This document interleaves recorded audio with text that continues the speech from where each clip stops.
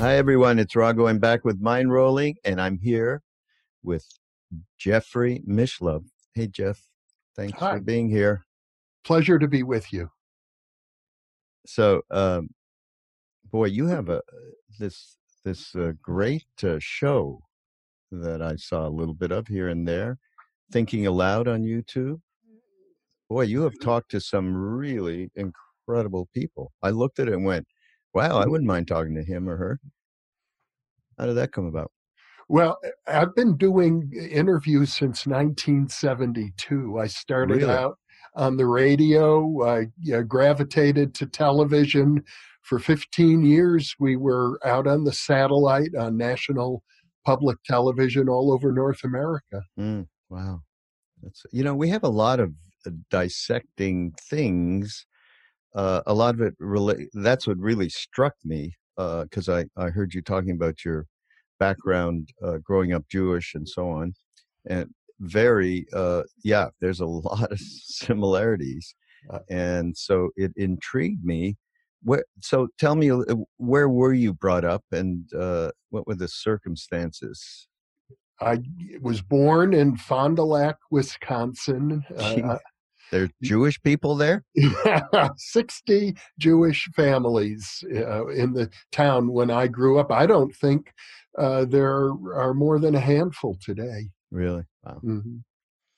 But there was a synagogue, right? Yes, there was a synagogue, and they built a brand new, lovely synagogue when I was a child. Today, it's been abandoned.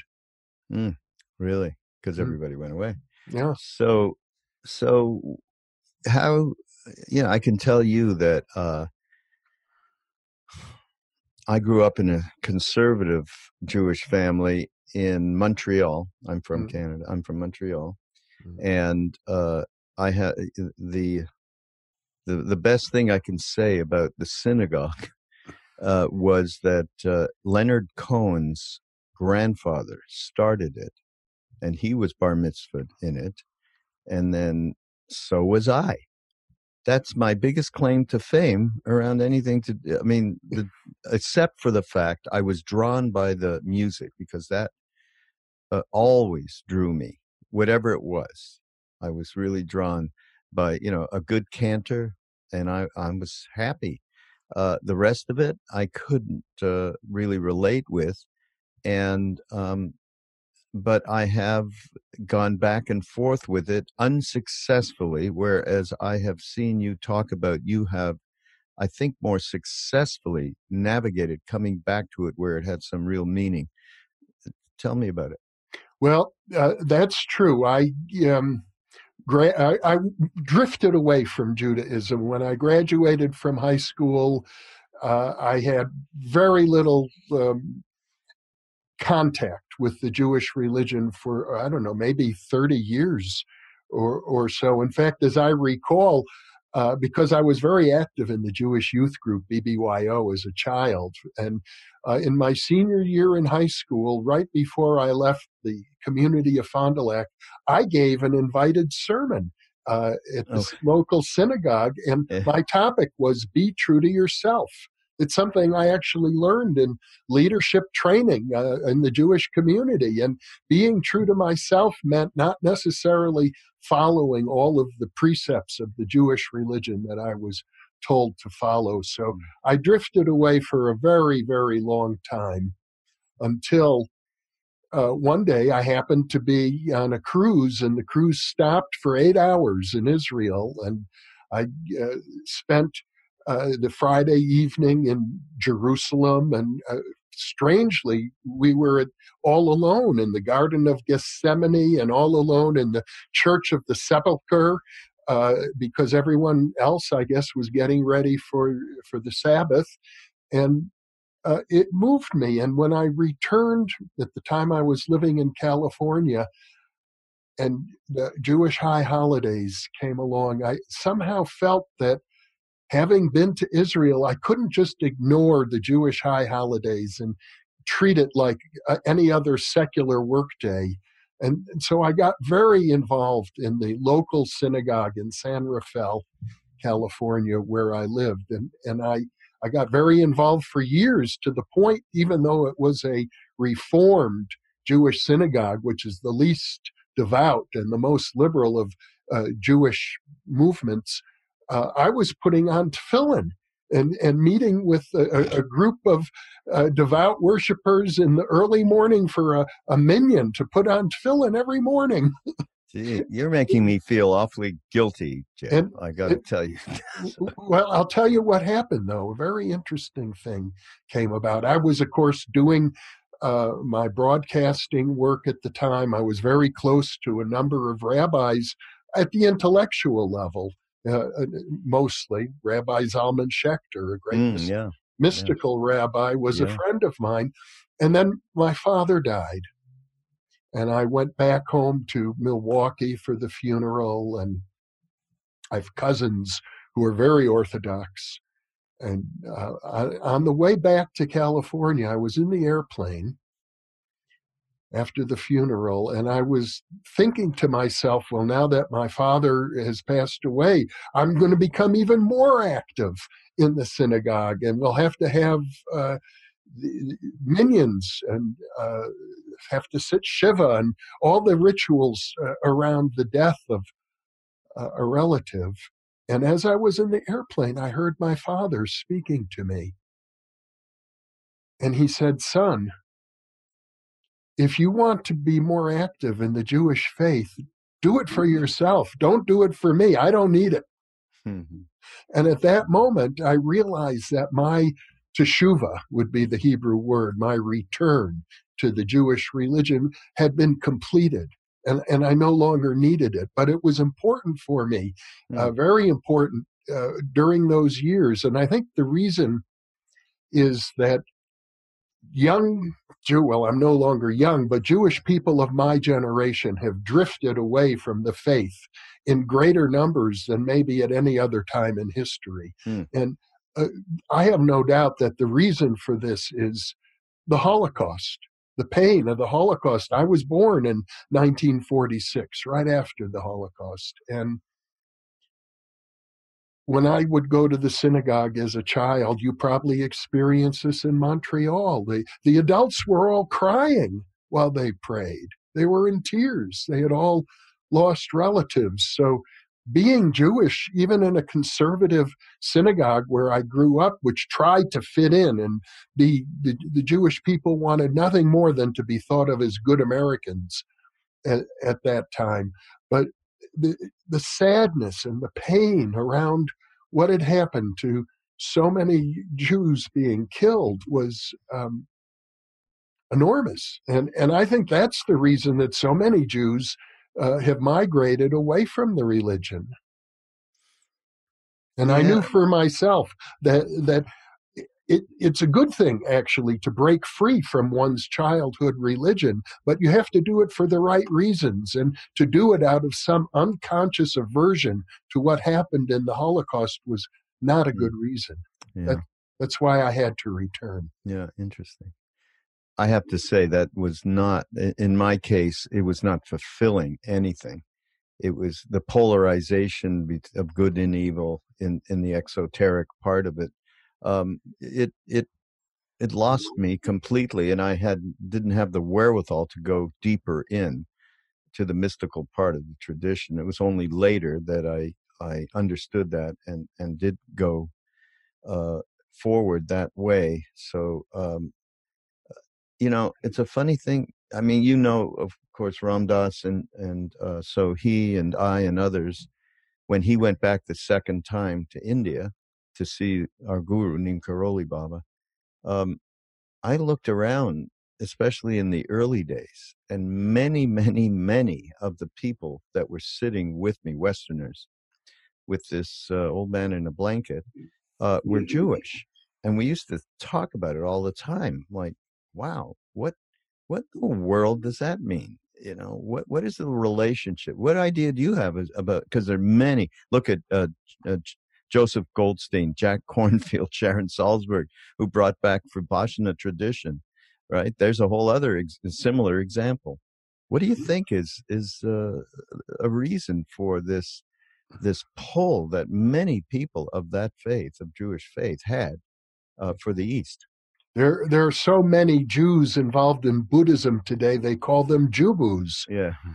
And to be honest, I find Jewish people in the forefront of virtually every field I get into. In academic parapsychology, there are a number of prominent people who are Jewish. In medicine, in law, in real estate, and every activity I have ever been involved in, I have found that I'm in the company of Jewish people. Uh, and I think, uh, to me, what Jews are doing in the whole spiritual realm and as well as in the secular world, that they are expressing the authentic uh, spirit of Judaism, as far as I'm concerned. Which Uh, is, you know, it, let's look at it biblically for a moment. You have the story of Jacob, who wrestled with God. He had the dream of the ladder reaching up to heaven, and then an angel came down and he wrestled with him all night long. And at that point, changed his name from Jacob to Israel, which means, I believe, one who wrestles with God. And really. and I think that that's the Jewish spirit, is to engage in a real struggle with the divine. Mm. I love that. That's wonderful. Let's talk about, because I did see this thing around the notion of actual God as distinct from the Godhead images of any particular civilization. I think you talked to somebody about this. Um, but you've talked about a new theology that would be integrated with science, which is, really interesting. Look what His Holiness the Dalai Lama is doing with all these neuroscientists. So yeah, what do of course, all of the parapsychology, near-death studies, reincarnation research, all of that is stuff that we delve into with all of the different podcasters and teachers on Be Here Now Network. So I'd love to get your take on the integration of all of this that creates perhaps something that's a new paradigm. I do think that if you look at the cutting edge of science, parapsychology, near death studies, quantum physics, that we're obtaining a lot of new data and a lot of new theories that are very relevant to the field of theology. I see this as a long term project, may take hundreds of years, in my estimation, if we have that long. But it strikes me that it ought to be possible to apply rationality and the empirical method to a deeper understanding of the relationship between the human and the universe. And I'll give you one example. Mm, Traditional theology suggests that God is omniscient, meaning that God would be aware of the consciousness of every sentient being in the universe. And I wonder, is there anything about being human that is like that? Probably not. Humans are generally not omniscient, but it occurred to me that, well, we are composed of trillions of cells in our body. And we know from biofeedback research, we can exert a measure of consciousness in relationship to a single cell. We can control the activity of a single neuron, for example, with biofeedback. That it's possible to become conscious of an individual cell, much in the way God might be conscious of an individual sentient being. mm. Well, I mean, we have, again, I go back to our time in India with this particular being. That being showed us over and over that, and I call it's sort of an it. We have this new movie about Ram Dass, or its teachings of, called Becoming Nobody, and in it he describes his, he tries to describe what this thing is, that this being is less of a polarized personality. In fact, none of that at all. And he the only thing he could say at one point, he isn't really anybody at all. And so this, I this was shown to us, that the reality of and possibility of that kind of thing in a human body is real. I mean, we have seen it. I've seen it more than once, actually. And so, how does that fit into what you're talking about as in terms of a potential for the future? I'm sorry, what can you tell me more about what you saw? Just well, um, it wasn't so much a seeing; it was, of course, an experiencing. Um, First of all, the reality that this being was not living in subject object. Okay, and the other reality, that as soon as we got there, for each one of us, he was completely aware of past, present, future. In India, it's called Antarayami, knower of all hearts. Mhm. So a siddha, which is what they expressed to us, that there was a name for it, not saying, is someone who's able to do that but still be in a body. That's what we experienced. I I see. Well, that's very profound, and of course, in the field of parapsychology, I've had exposure to many people who have unusual gifts. Now, they're not at all necessarily uh, people who profess or who behave in a spiritual manner. Mm, Like Neem Karoli Baba, they could be very ordinary people who have gifts that we call paranormal. yeah.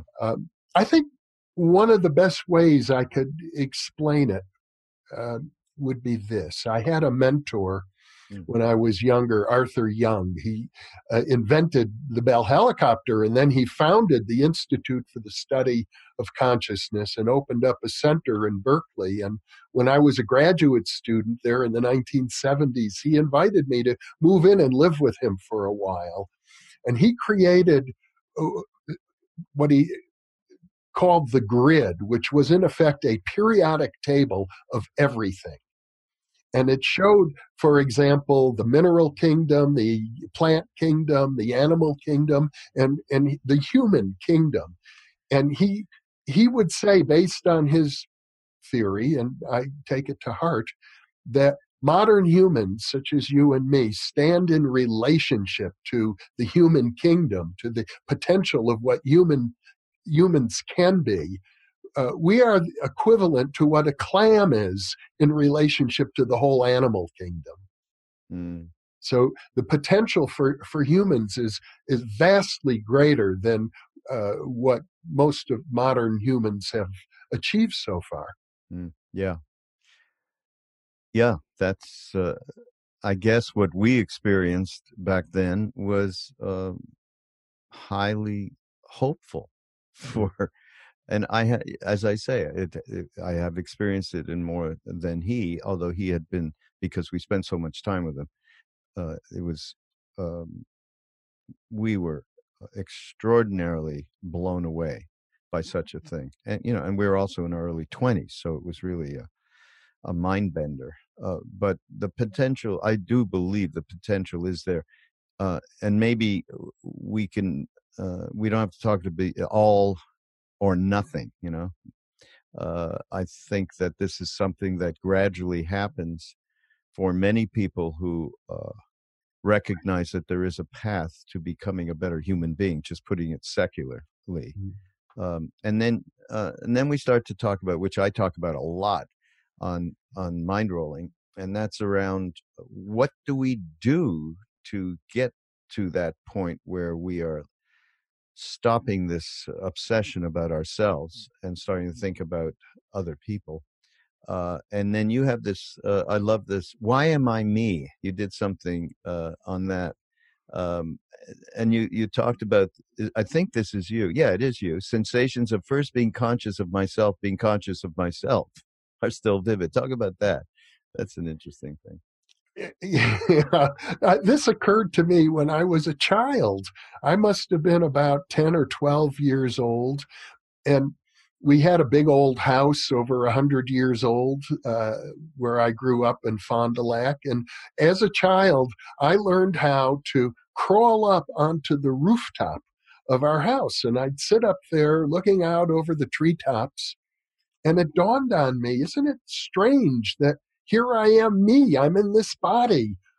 There's so many other people out there in different bodies. Why am I in this one and not Mm. in some other body? It was like I became aware at an early age of, I suppose you could call it a philosophical dilemma. Why am I me? Yeah, yeah. I had that same thing, and I found it really depressing, Jeffrey, for many years, partially because of the oppressive nature of one of my parents, my father in particular, and that uh, the question that we all go through. It's funny how each one of us reacts a little bit differently because of the circumstances that we're in, both in our families and in school and in society in general. So I was like, I became a real rebel, and to my disadvantage. Actually, it is something that I recognize now in terms of the times in my life that I might have gone off the rails more than I would have had I maybe fixed this thing up a long time ago or recognized the nature of that. But yeah, why am I me?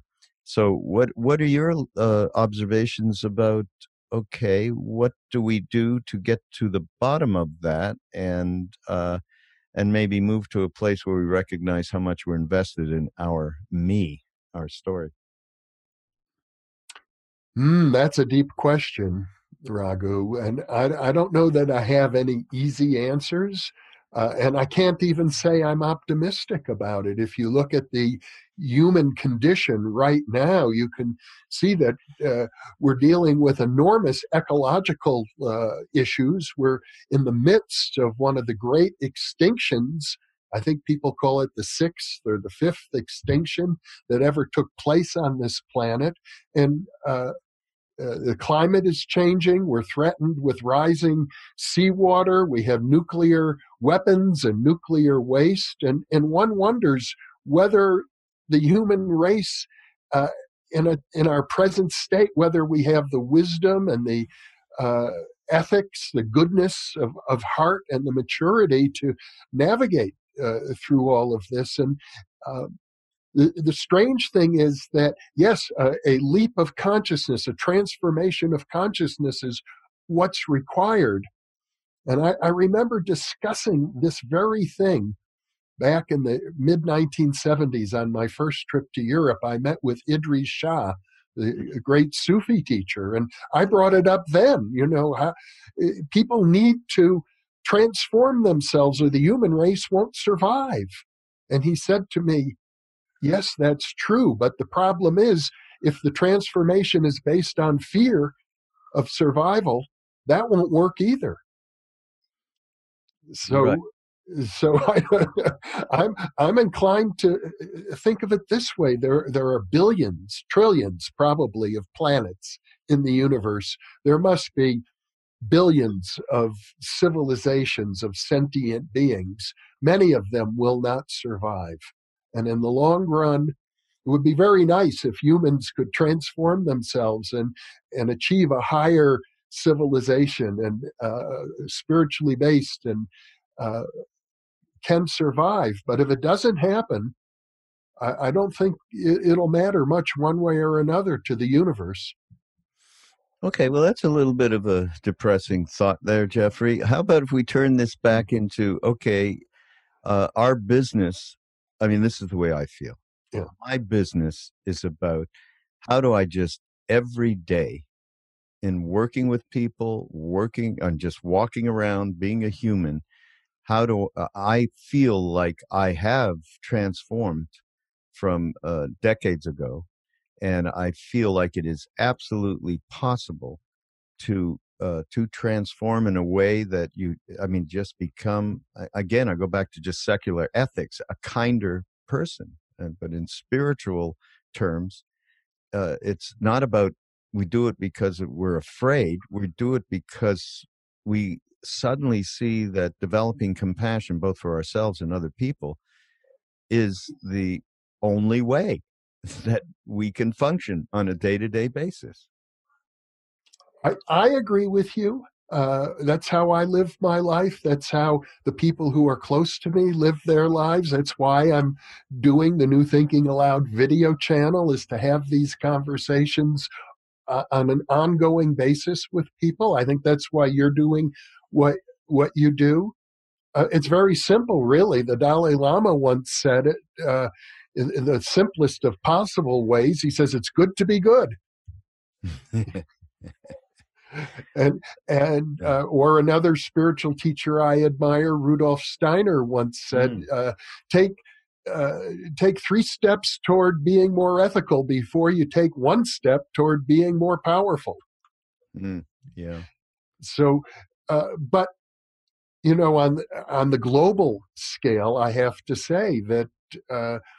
Even though I think that this movement of secular spirituality, you could call it, uh, is probably the fastest growing segment of the human population, it's still a minority. Mm, And there are many other people I talk to on a regular basis who feel differently, who feel that, for example, we are not all one, and we should never even try to think of ourselves as all one. And I don't want to feel compassion for those people, whoever they are. I hear all the time from people who they seem to have pinpointed who the enemy is. It's the Catholics, it's the Jews, it's the blacks, it's the bankers, it's the elite. No, it's the poor, and on and on. Everybody has a pet enemy, and I think it would be good if people could let go of that, but they seem very, very attached to the realm of duality. polarization. Yeah. Yeah. Yeah, it is deep, and it's deep in many different ways, and it's in all of us. And I am hopeful for those of us that do wake up to the extent that they realize that, and they start to do things that can help transform that. I mean, a lot of people have done a lot of great work and have done that. And I think in just some simple ways, the for instance, the mindfulness movement, although it's a completely secular thing, except for the people like Joseph Goldstein who really know what that is. By the way, anybody out there who's listening to this, I've said it a million times. Go get Joseph's book, Mindfulness. It's the Bible on that. And there are things and a plethora of options in terms of mindfulness that do help us in a daily kind of transformational way. So I do think that that is a reality just as much of the reality you're speaking of, which is, geez, there's a lot of ignorance out there, and isn't that true? And but again, I guess we're having a big of a tug around the global thing. Me saying, hey, wait, it's just this individual here that's all we can work with to start with.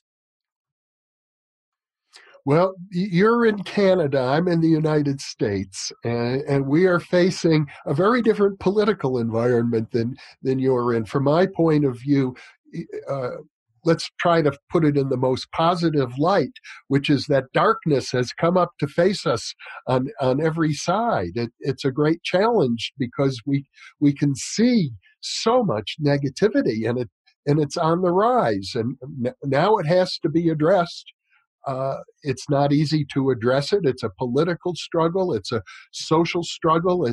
People are fighting with their friends and family members about it on a daily basis. We have an election coming up in another year uh, that may, change the direction. But I have to say, the last 3 years have been very disheartening for people Yeah, no, in the United States. absolutely. By the way, I am not in Canada. I am a dual citizen. I'm in the Los Angeles area, Ah, and I am going through the same suffering. But I must say about that negativity is pushing stuff up out of all of us that you can do nothing but deal with in one way, even if it's just to say, screw it, I'm just going to hate those. yeah.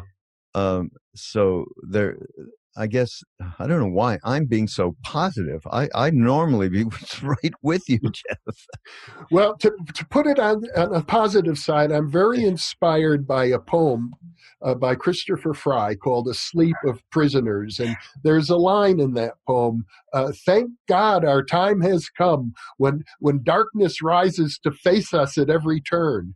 The fact that we can see it so clearly now, that it's not hidden the way it has been in the past, is probably a very good thing if we can find within ourselves the uh, strength of soul to confront it.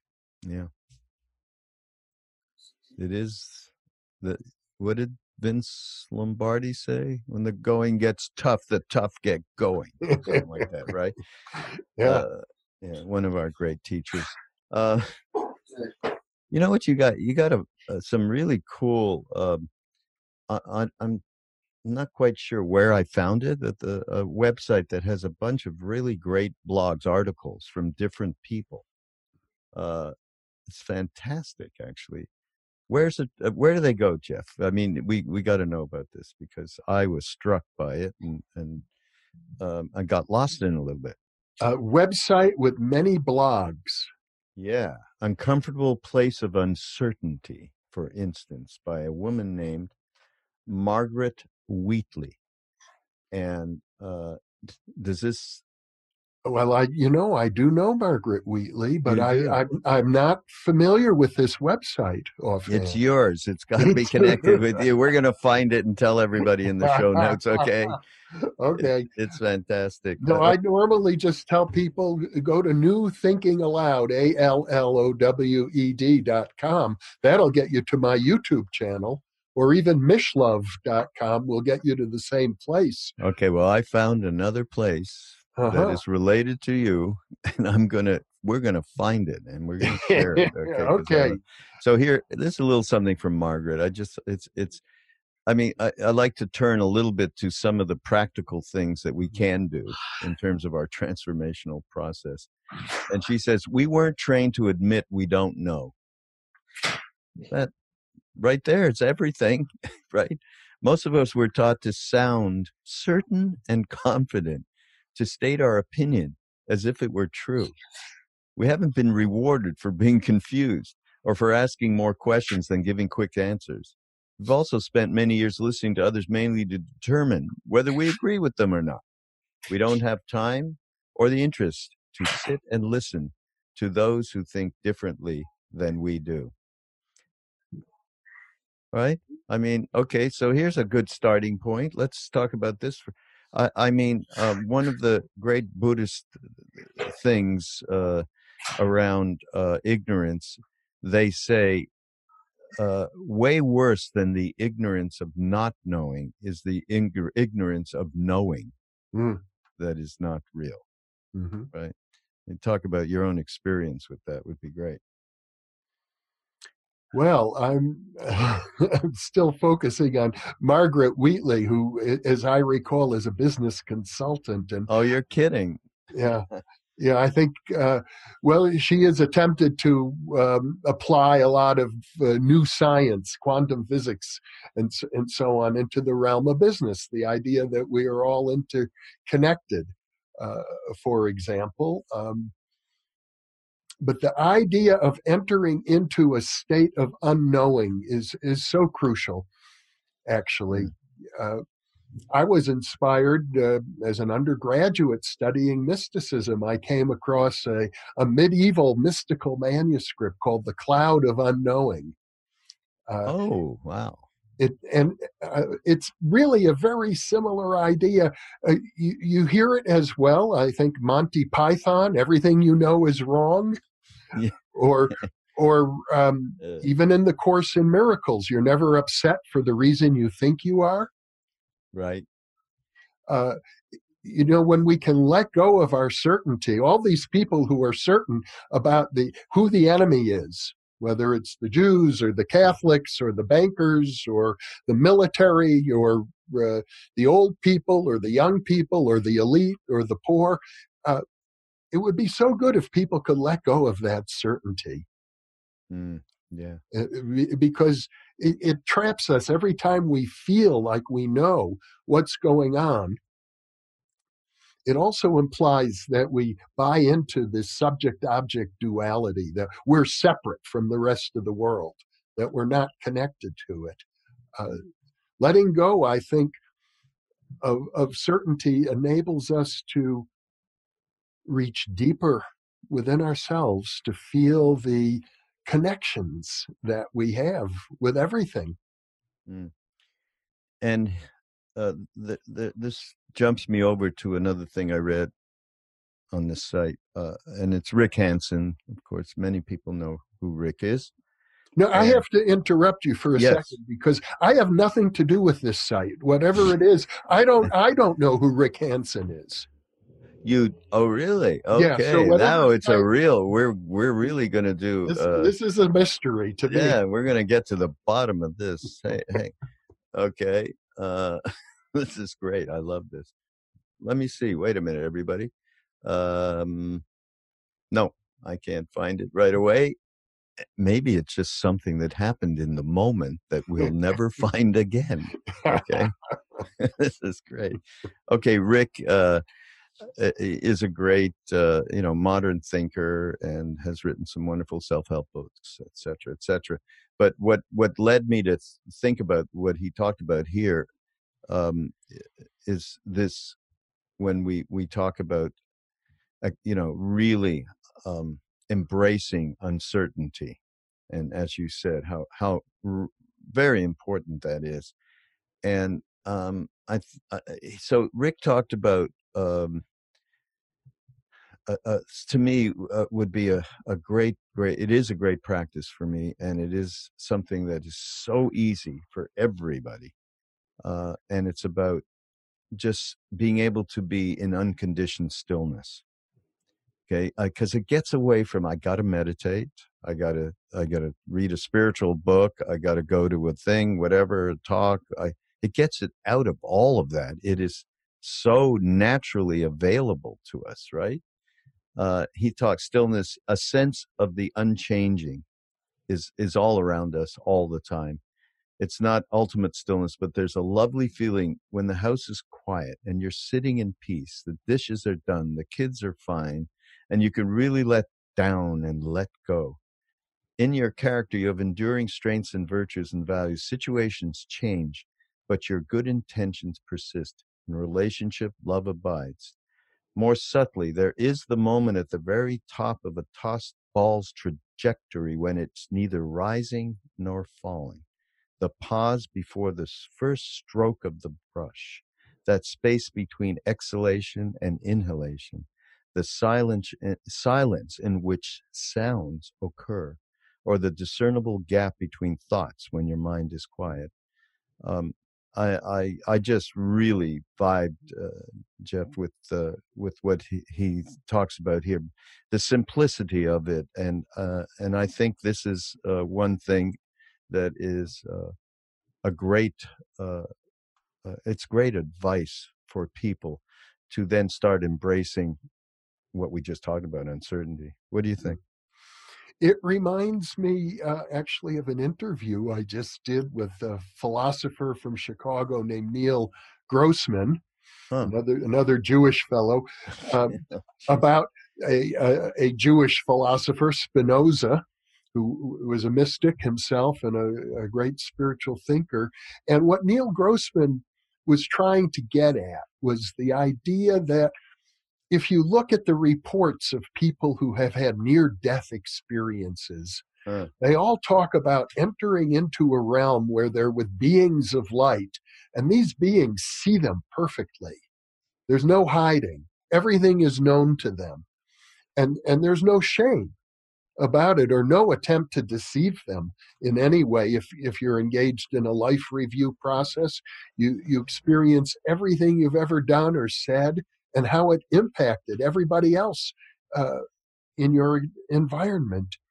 And what Neil suggested is that we could create a society like that, a society based on truth, a society where no one would ever try and deceive another person. But he said in order to do that, we have to get underneath language because Mm.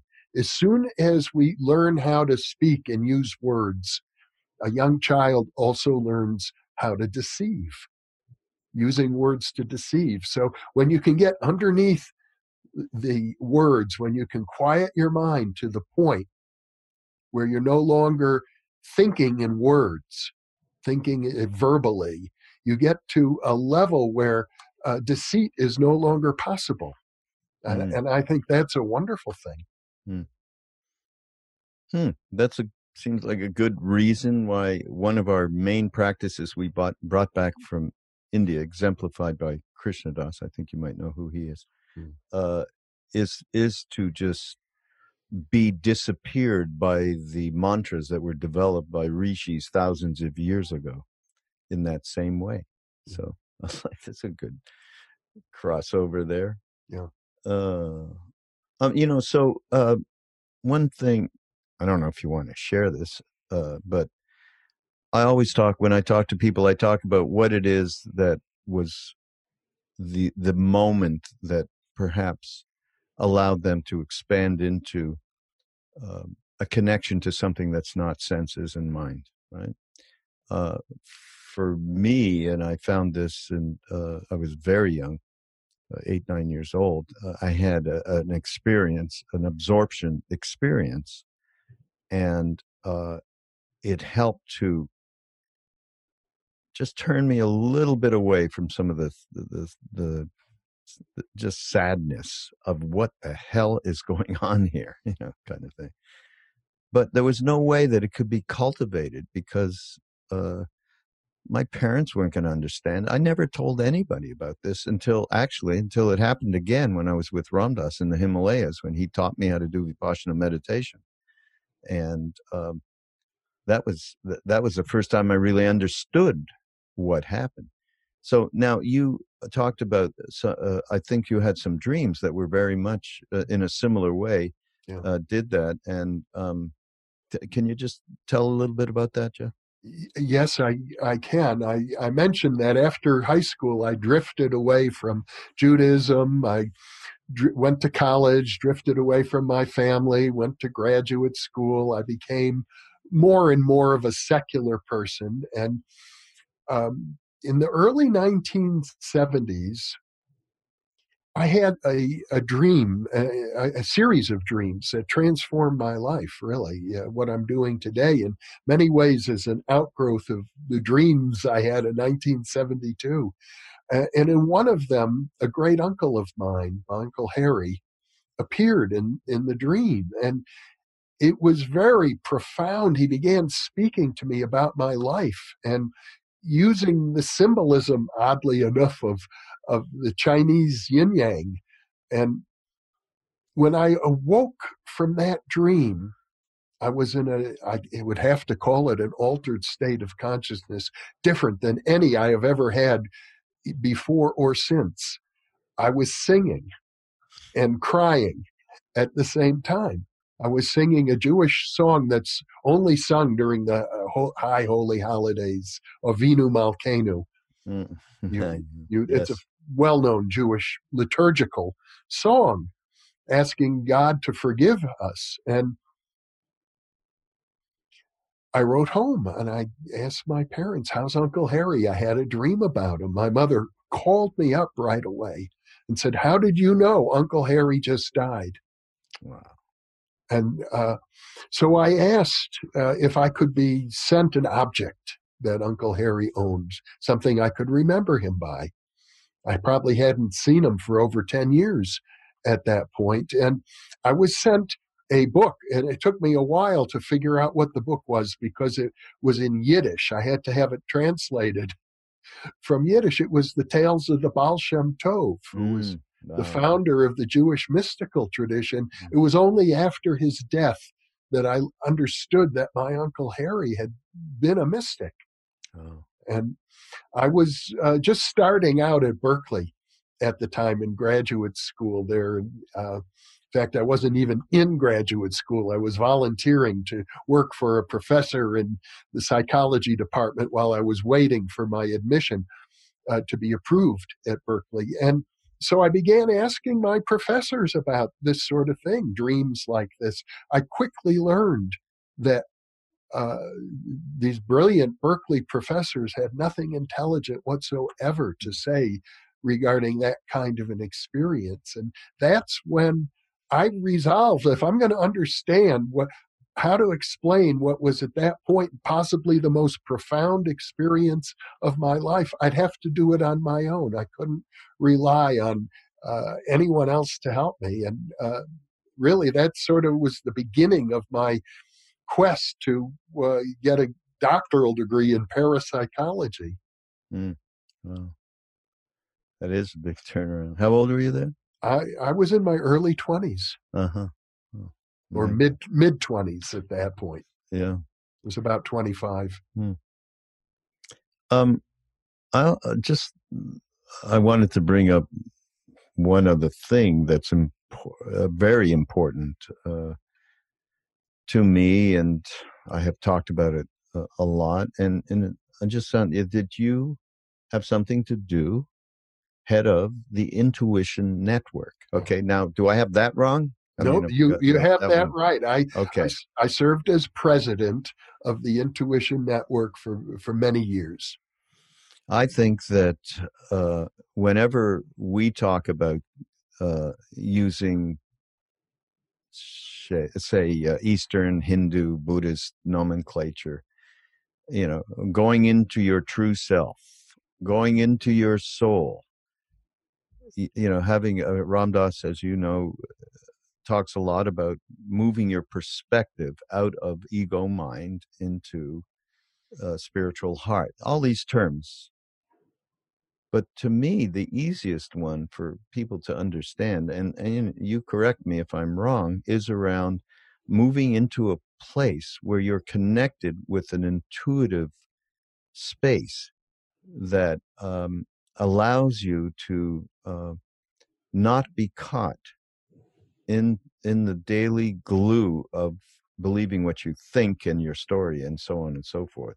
Mhm. That to me, when we talk about it, okay, what can we do in this really tough world?